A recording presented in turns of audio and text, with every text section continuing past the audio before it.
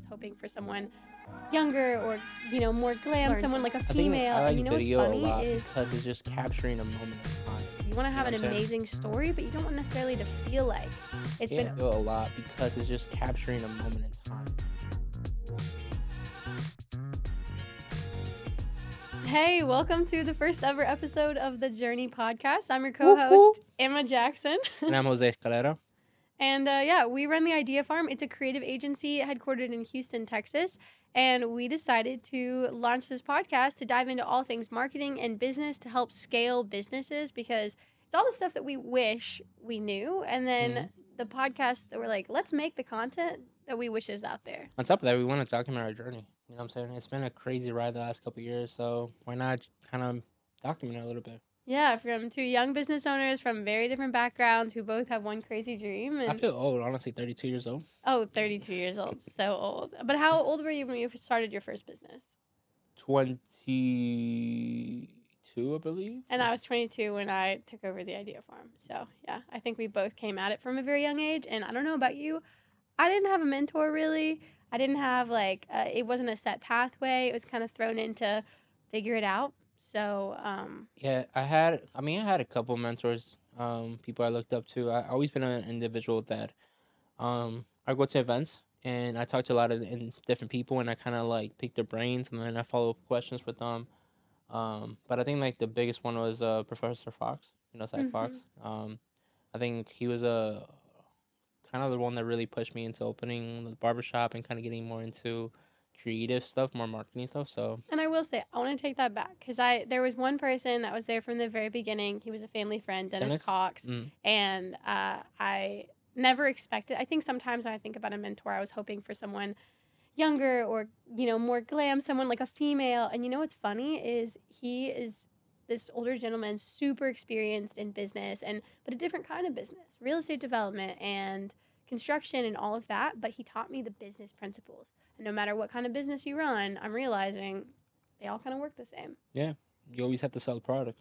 Yeah, and he taught me some of the most valuable stuff. And then when I met you, I was like, you're like a baby Dennis Cox. I take that as a compliment. You should. Okay, so I want to talk to you about videography today. Okay. In part because we know it is huge in 2024. It is going to drive so much growth, content creation, but also in part because that's a huge passion of yours and you have learned a lot about it as we prepare for this podcast. Yeah. So I want to know a little bit more about all the things that you've learned, because Jose is this amazing educator and he can just take in all of this information in a very short period of time because he does not sleep ever. I just sleep. Very little, and consumes so much information, and then you're able to share it and learn so much. I think I like video a lot because it's just capturing a moment in time. You know what I'm saying? And depending on the story you want to tell, that's how you capture the image or the video. I have learned a lot in the last couple months from even our team. Casey has taught me a lot about lighting, and how to properly set the light, the mood, so we can get the interactions we want. Remember, Jay taught me a lot of the original editing stuff. So it's honestly a great way to express yourself, as a company, as a business owner, or as an individual. And I think 2024 is the breaking year for companies to actually experiment, to create their own lines, to create their own videos, and put themselves out there in a different aspect. Video's been around forever. Think about it, like commercials, TVs. But now it's in a different outlook, in a sense. It's more about capturing the real and not trying to create something fake. Yeah, no, I feel like, especially with short form content and a ton of stuff being very in the moment, super, super organic, it's that interplay of how do you produce really, really, really high quality content, but at the same time, something that's not overproduced. Because now with TikTok and Instagram Reels, even YouTube, you want to have an amazing story, but you don't want necessarily to feel like it's been overproduced. And I think you can create amazing videos with whatever gear you have, because it doesn't matter the camera or the light. It matters more the story that you're telling. Same thing like in music, right? You can have a really crappy produced song, and then you're peaking, but if the actual message of the music, the vibe is there, people are going to react and identify with, and then they're going to push it. Same thing with the video, right? We can film off an iPhone, which honestly, iPhone camera is phenomenal, and you can capture really, really good video. But if the story isn't there and the quality is there, it's not going to hit. But if the story is there and like the message there and people identify with the message and the story, boom. That being said, though, you are a sucker for quality and 100%. everything about you. You were, what, an audio engineer by trade? Yes. I Yeah. went to school for audio engineering. So to me, I think it's just challenging for me. I want to challenge myself to get better and better. Before we started this recording, I tell you, this is the most professional set we have ever built together. From our days back in Valpo with that little loft that we rented it out. Remember that? And then to this now. It's to me, it's just I want to elevate myself, so I'm pushing myself to get better, not only in the production side but also on the storytelling side, and I'm understanding more and more every day that it's more about the production of the story and the script and like how to actually interpret that, not what camera you have, what lens you have, what light you have, but it's more about the actual content. Okay, so I have a lot of questions because I don't necessarily come from this world. I love to tell a good story, but I don't know the technical. I'm more of a creative where I'll come in and I'll be like, I have this vision. And you're like, this is how we're going to make it happen, okay? So tell me, there are a few things that have really stuck out to me. Mm-hmm. Something quite simple, how do you get like the best quality video on like a social media platform? Because, I know a lot of people, I was the same way. You record something, it's amazing, and then by the time it gets on social media, it's compressed as all get out, and it just doesn't look the same. I think you have to edit for the platform itself. I think each platform has a different type of compression algorithm on the back end, so it's going to be compressed in a different format. And if you understand that, a little bit about compression, then you can edit towards that final format. YouTube, it's going to be a way you're gonna edit the videos towards TikTok, right? So I think each platform and understanding like what the platform requires and the specs, just edit towards that, and you're gonna get the quality you want. It's not gonna be over compressed or looking kind of funny. And what do you typically edit in? I do Final Cut Pro, and then I also use Pro Tools. How easy or hard is it to learn those programs? I mean, Final Cut Pro is phenomenally easily compared to Premiere. And I think I learned it off using Logic back in the day. So I used to record music off Logic before I started using Pro Tools in school. So the kind of like the elements are the same. And then, you kind of go from iMovie into a more professional setting. So learning off those free programs kind of gave me like the basis to it. And then on top of it, a lot of YouTube videos. And then courses that we bought over the years to get better at editing and stuff like that. And then color correcting and stuff like that. Casey has taught me a lot about color balancing, color correcting, and color enhancing. She's Ashley. She says she's not a colorist, but I think she might be. You know what I'm saying? So. Okay, tell me your top camera pick for 2024 and why. FX30. Phenomenal camera. But it's Sony FX30, right? Yeah, Sony FX30. Okay. It's a budget camera friendly. It's a workhorse. It's very versatile, and it's honestly simple to use to a novice. Like me, not knowing that much about cameras a year ago, it was very easy to pick it up, start recording off, and get a great picture, and then if I want to use S-Log or stuff like that, I can transition into that. And so it's a very scalable camera for anybody to use. And it's honestly for, I think, $1,600 to $2,000 is not a bad entryway camera.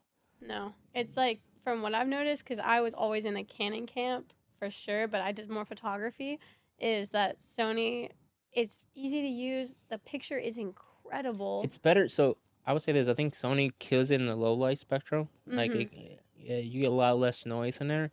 On top of it, I mean, I'm not a professional when it comes to, like, Sony cameras. I'm not an ambassador for Sony.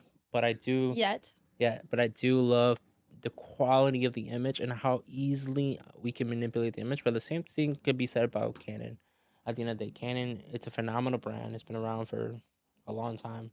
But when it comes to video, I will say I feel like there are so many more settings and so many things you have to tweak on camera to get that picture. Because we compared. So we have Canon cameras, we have Sony, we have a pretty good stock. And we went back and forth trying to get the exact same image or something darn near close out of both cameras, and it took way longer to outfit the Canons to something that, the color profile that was pretty easy for the Sony to build pretty quickly. Yeah, so Sony, I think the menu setting on the Sony is just, and the FX30, I'm going to say use the FX30 because each Sony camera is a little bit different. It's simpler to use in a sense, like you have your aperture, you have all the settings there. Your frame rate, all the settings in one little screen that you can control, you can manipulate, and it's faster to get the image that you want.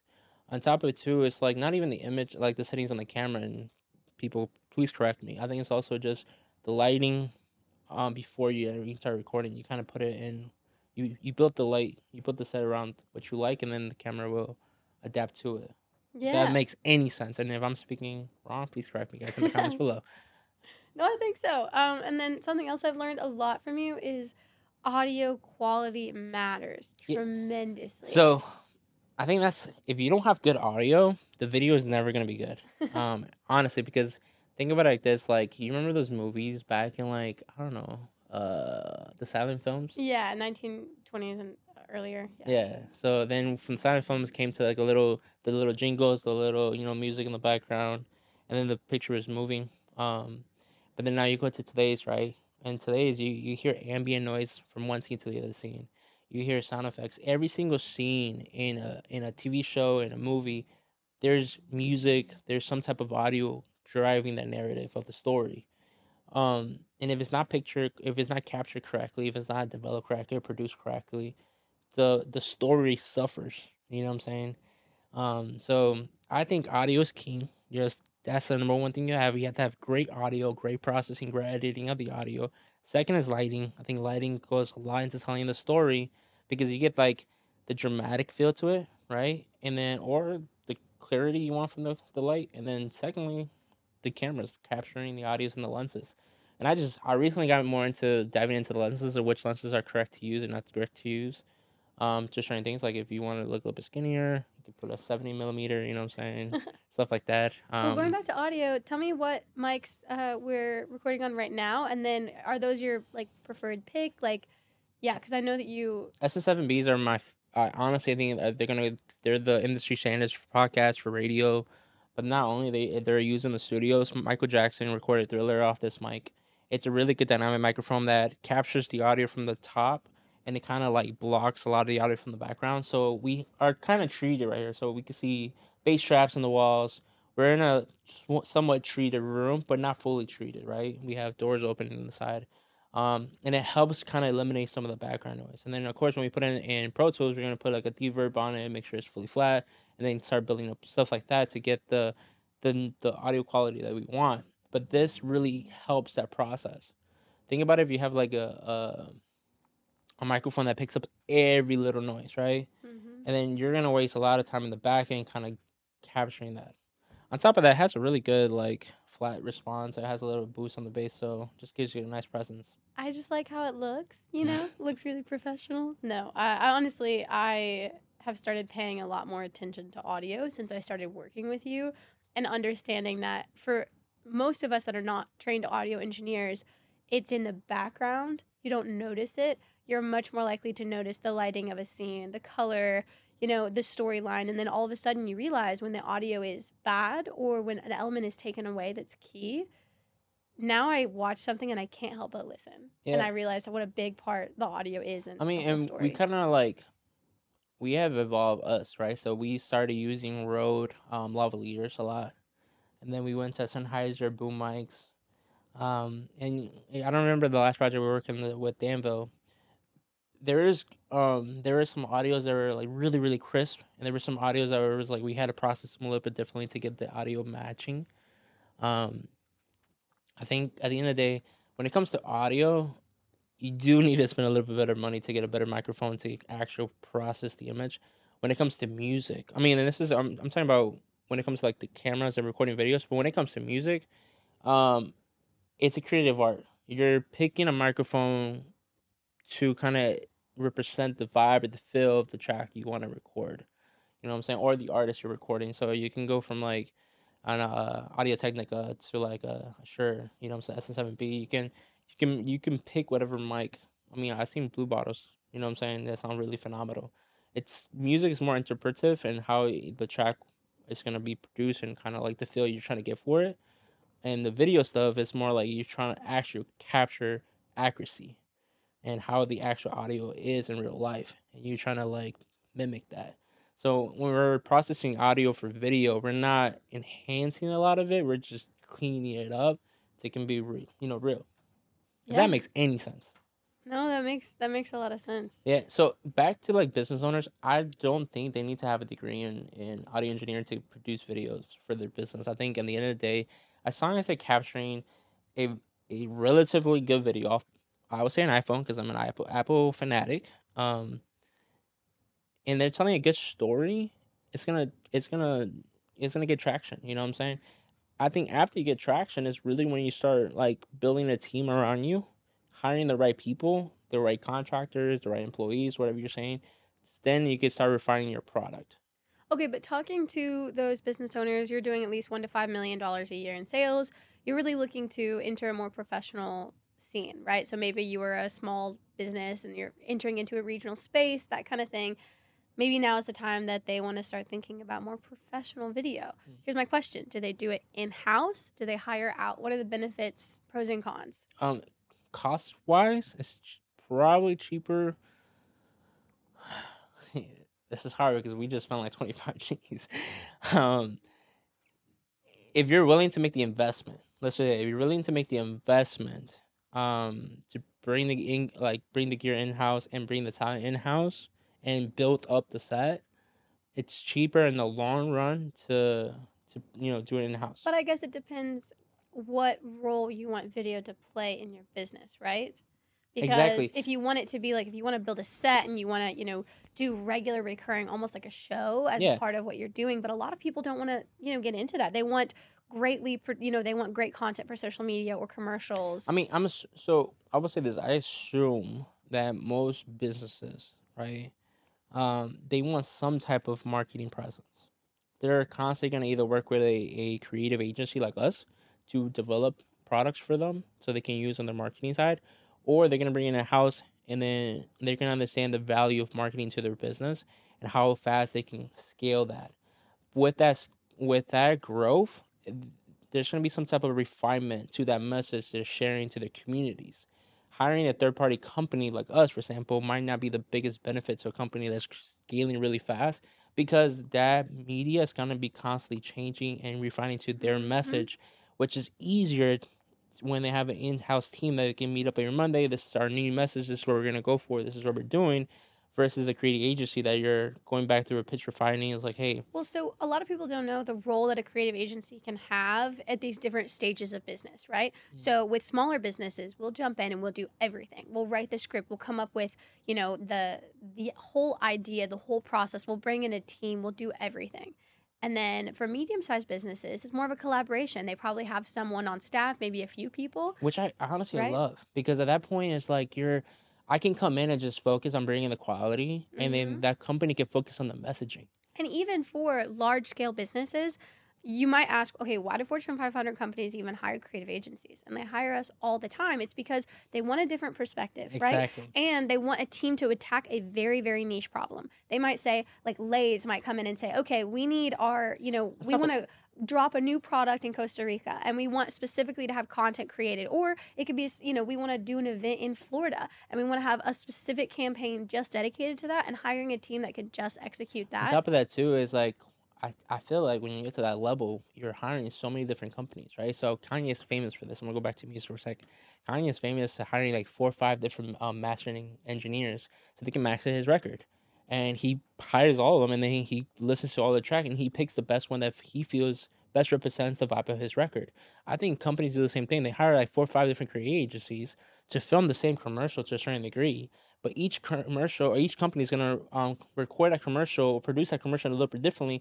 And Lay's is going to pick whichever best they feel works for that particular campaign. Or they A/B test and they do them all. It's the same take on like what's one campaign, but it's done in different ways. Exactly.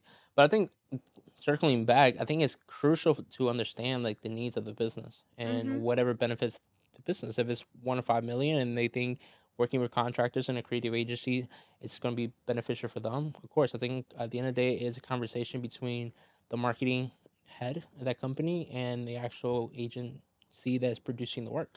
Oh, and something else, if you're in that process where you think you want to build a team because you see in the next 5 years, okay, it's going to make more sense for us to actually have a studio, have a set, have 1 or 2 people that are just dedicated to that, you don't have to do it alone. You can hire an agency like us to come in and actually consult on what kind of equipment, what kind of technology, because you will waste so much time and money trying to figure out the right equipment and the right setup. And when we built our studio downstairs, we actually had your friend come out who's a professional sound engineer and who she builds studios for a living. And I'm over here like, oh, I think that the desk should go over here for aesthetics. And she's like, no. She's like, it needs to be at least 3 feet from the wall and the speakers have to be here. And so just the benefit of using a team of experts, even if it's not fully, if it's like, come in, help with what you need, and then let them go. I was talking to Dan Saturday when he came out here to film.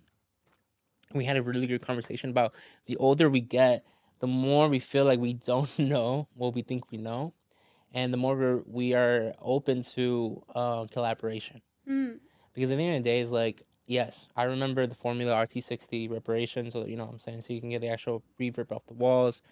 But when was the last time I actually put that into practice? You gotta feel me? And on top of that, it's like, honestly, it's like, how many times have I set up a studio and actually learn from those mistakes? Like, maybe the panel should be here, maybe this should be here. She has done this so many different times that she kind of knows, like, based off her experience. And I think that's probably one of the benefits of working with an agency. It's like, we've done it so many times, we know the errors and we can fix them. Back to if you want to staff your agency, I think the first hire you should ever do is a producer.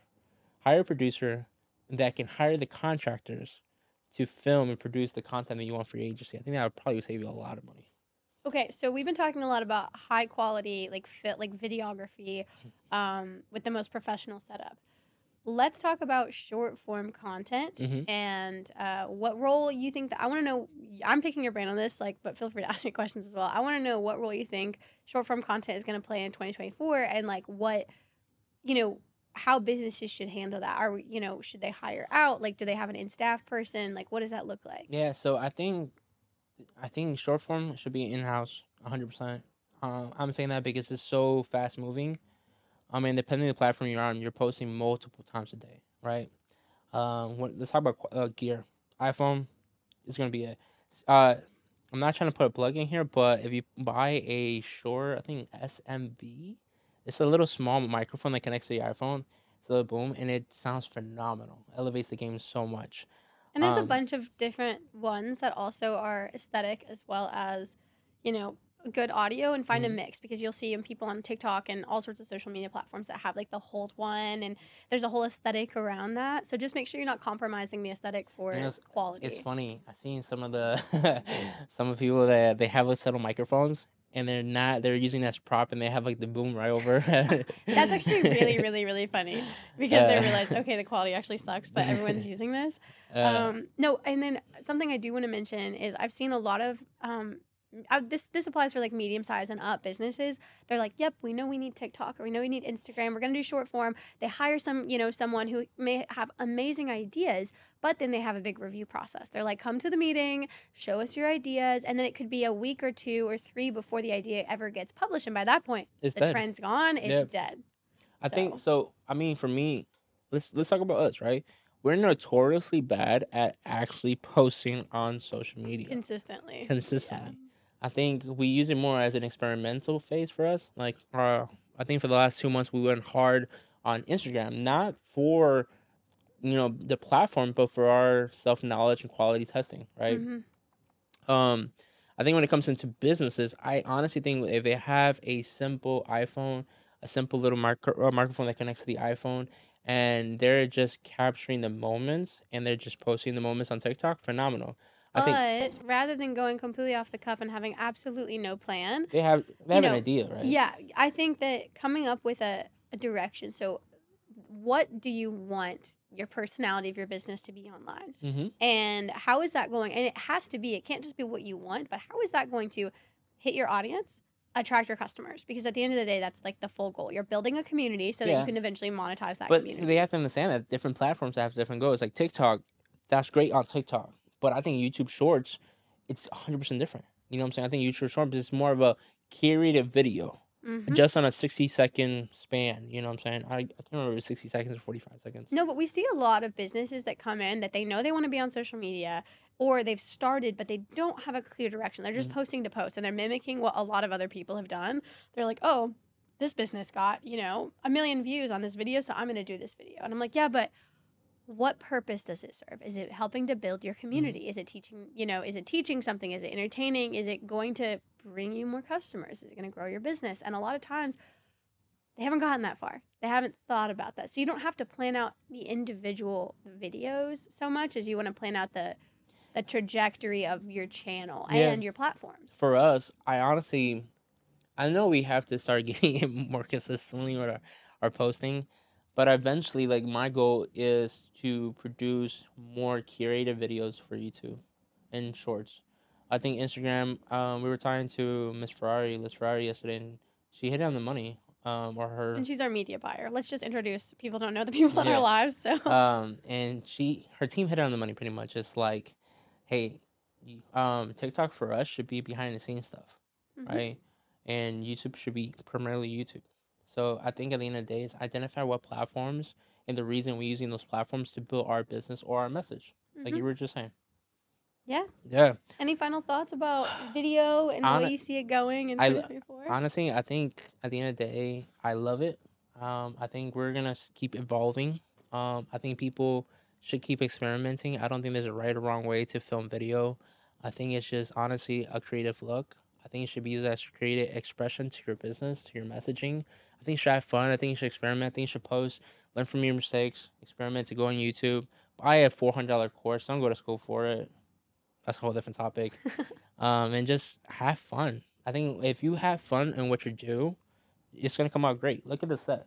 We kind of almost died building the set, but we painted that wall by ourselves. And if you look a little closely, you can probably figure that out. But I think it looks great. Yeah, no. We stole that painting, but that's a whole different story. Moving on. So, yeah, if you like this kind of content, you want to hear really honest conversations between business owners who are figuring it out, but also who've learned a lot over the past few years, give us a subscribe, and share it with your friends, family, that kind of stuff. Yeah, follow. Eventually I hope you're going to get some more interview-wise, bring some really cool guests on board. Oh, we have some really cool guests scheduled for this season, and I'm excited for some surprises coming up to share with you all.